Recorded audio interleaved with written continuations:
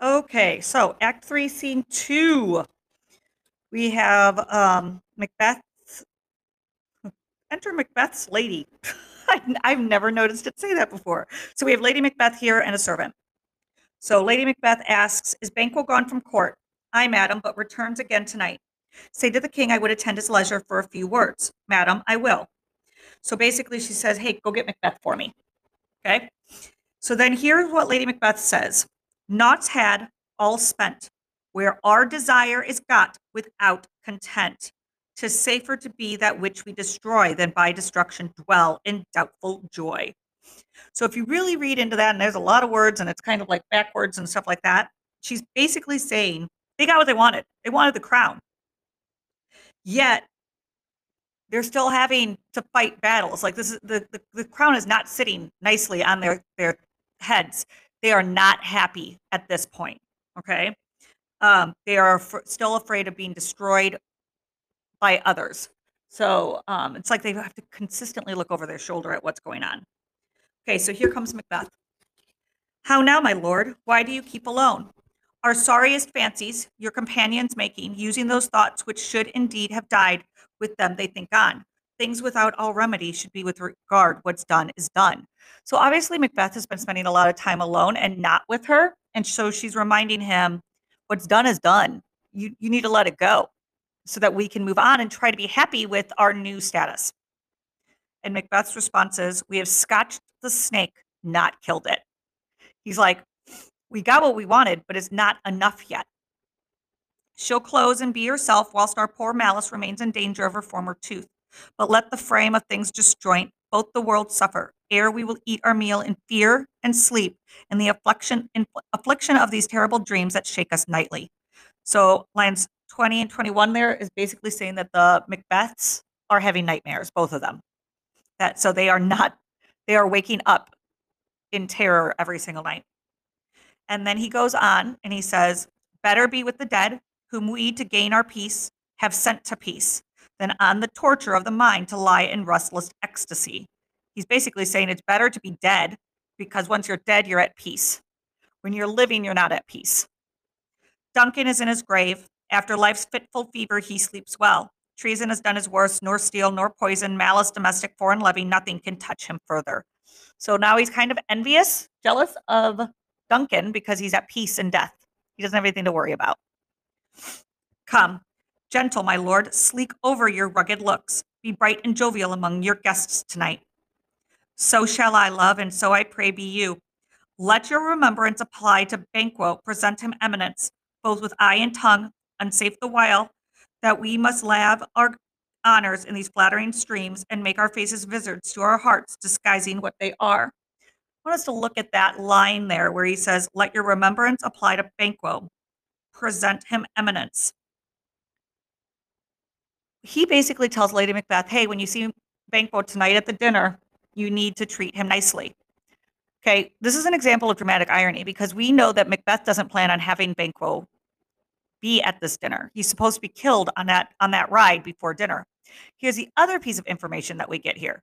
Has he told Lady Macbeth his plans for Banquo? He was so worried about killing King Duncan that she had to do all the planning. And now he's planning the murder of Banquo and has not told his wife. And then we also have the motif of appearance versus reality in those last two lines there, and make our faces visards to our hearts, disguising what they are. You must leave this. Oh, this is another one of my favorite lines. "Oh, full of scorpions is my mind, dear wife. Thou knowest that Banquo in his fleance lives." When he says, "Oh, full of scorpions is my mind, dear wife," I love that quote. It basically is saying that there's like poison in my mind. I can't let it go. I can't relax as long as Banquo and Fleance are alive. "But in them nature's copies, not in turn." So she basically says they're not immortal. They will eventually die. Not that big of a deal. "There's comfort yet. They are assailable. Then to be then be thou jocund. Ere the bat hath flown her cloistered flight, ere to black Hecate summons, and shard-born beetle with his drowsy hums hath rung night's yawning peal, there shall be done a deed of dreadful note." So he's basically saying, oh, I think something bad might be happening to them. And she says, what's to be done? And he says, be innocent of the knowledge, dearest Chuck. So he basically says he's not telling her any of it. He's basically trying to keep her in the dark so that she doesn't have to lie, which I don't understand why he's worried about that, because we already know the woman can lie.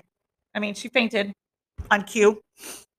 Till thou applaud the deed, come, ceiling night, scarf up the tender eye of pitiful day, and with the bloody and invisible hand, cancel and tear to pieces that great bond, which keep me pale. Light thickens, and the crow makes wing to the rooky wood. Good things of day begin to droop and drowse, whiles night's black agents to their praise do rouse. Thou marvelest at my words, but hold thee still. Things bad begun make strong themselves by ill. Go prithee, go with me. We got some darkness motif going in there, but I also want you guys to look at line 60. Things bad begun make strong themselves by ill. So when you do something bad, you have to continue to do things bad to make them stronger, is what he's basically saying. So he killed Duncan for the crown, and now to keep the crown, he may have to keep killing to feel safe in that crown. Okay, and the last scene we're doing today is scene 3. It's a very short scene. This is a park near the palace. We have 3 murderers. Now, if you remember back in scene 1, there was only 2 murderers that met with Macbeth. So when this scene opens, it opens with the first murderer saying, "But who did bid thee to join with us?" There's a new murderer. These 2 murderers did not know a third one was going to join them. And the third murderer says Macbeth. I don't know why Shakespeare does this, but it isn't a needed element to add in a third murderer. It just makes things a little bit more suspicious when 2 murderers were talked to and then a third one just appears. He needs not our mistrust, since he delivers our offices that we have to do to the direction just.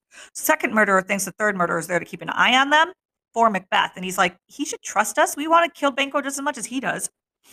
Then stand with us. The west yet glimmers with some streaks of day. Now spurs the lated traveler apace to gain the timely inn, and near approaches the subject of our watch. Hark, I hear horses. Give us a light there, ho. Then 'tis he. The rest that are within the note of expectation already are in the court. His horses go about almost a mile, but he does usually, so all men do, from hence to the palace gate, make it their walk. So about a mile away from the palace, most people, according to the murderers, walk their horses in. They don't ride them all the way in. Don't ask me why, because I don't know. Okay, so second murderer yells, a light, a light. So Banquo and Fleance enter with a torch. 'Tis he. Stand to it. It will rain tonight. Let it come down. Then they attack Banquo. Okay? O treachery, fly, good Fleance, fly, fly, fly. Thou mayest revenge, O slave. Then the third murderer says, who did strike out the light? So the torch went out, which meant everything went into darkness. Okay? Was it not the way? There's but one down.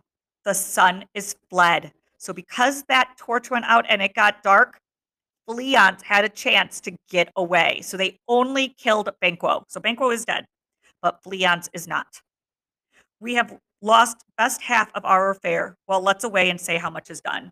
So they did what they could. They didn't finish the whole job, and now they've got to go tell Macbeth that, which is not going to be pretty. Okay, so that is scene 3. So make sure you do those pages in your workbook, and then also tomorrow I'll be sending you that quiz.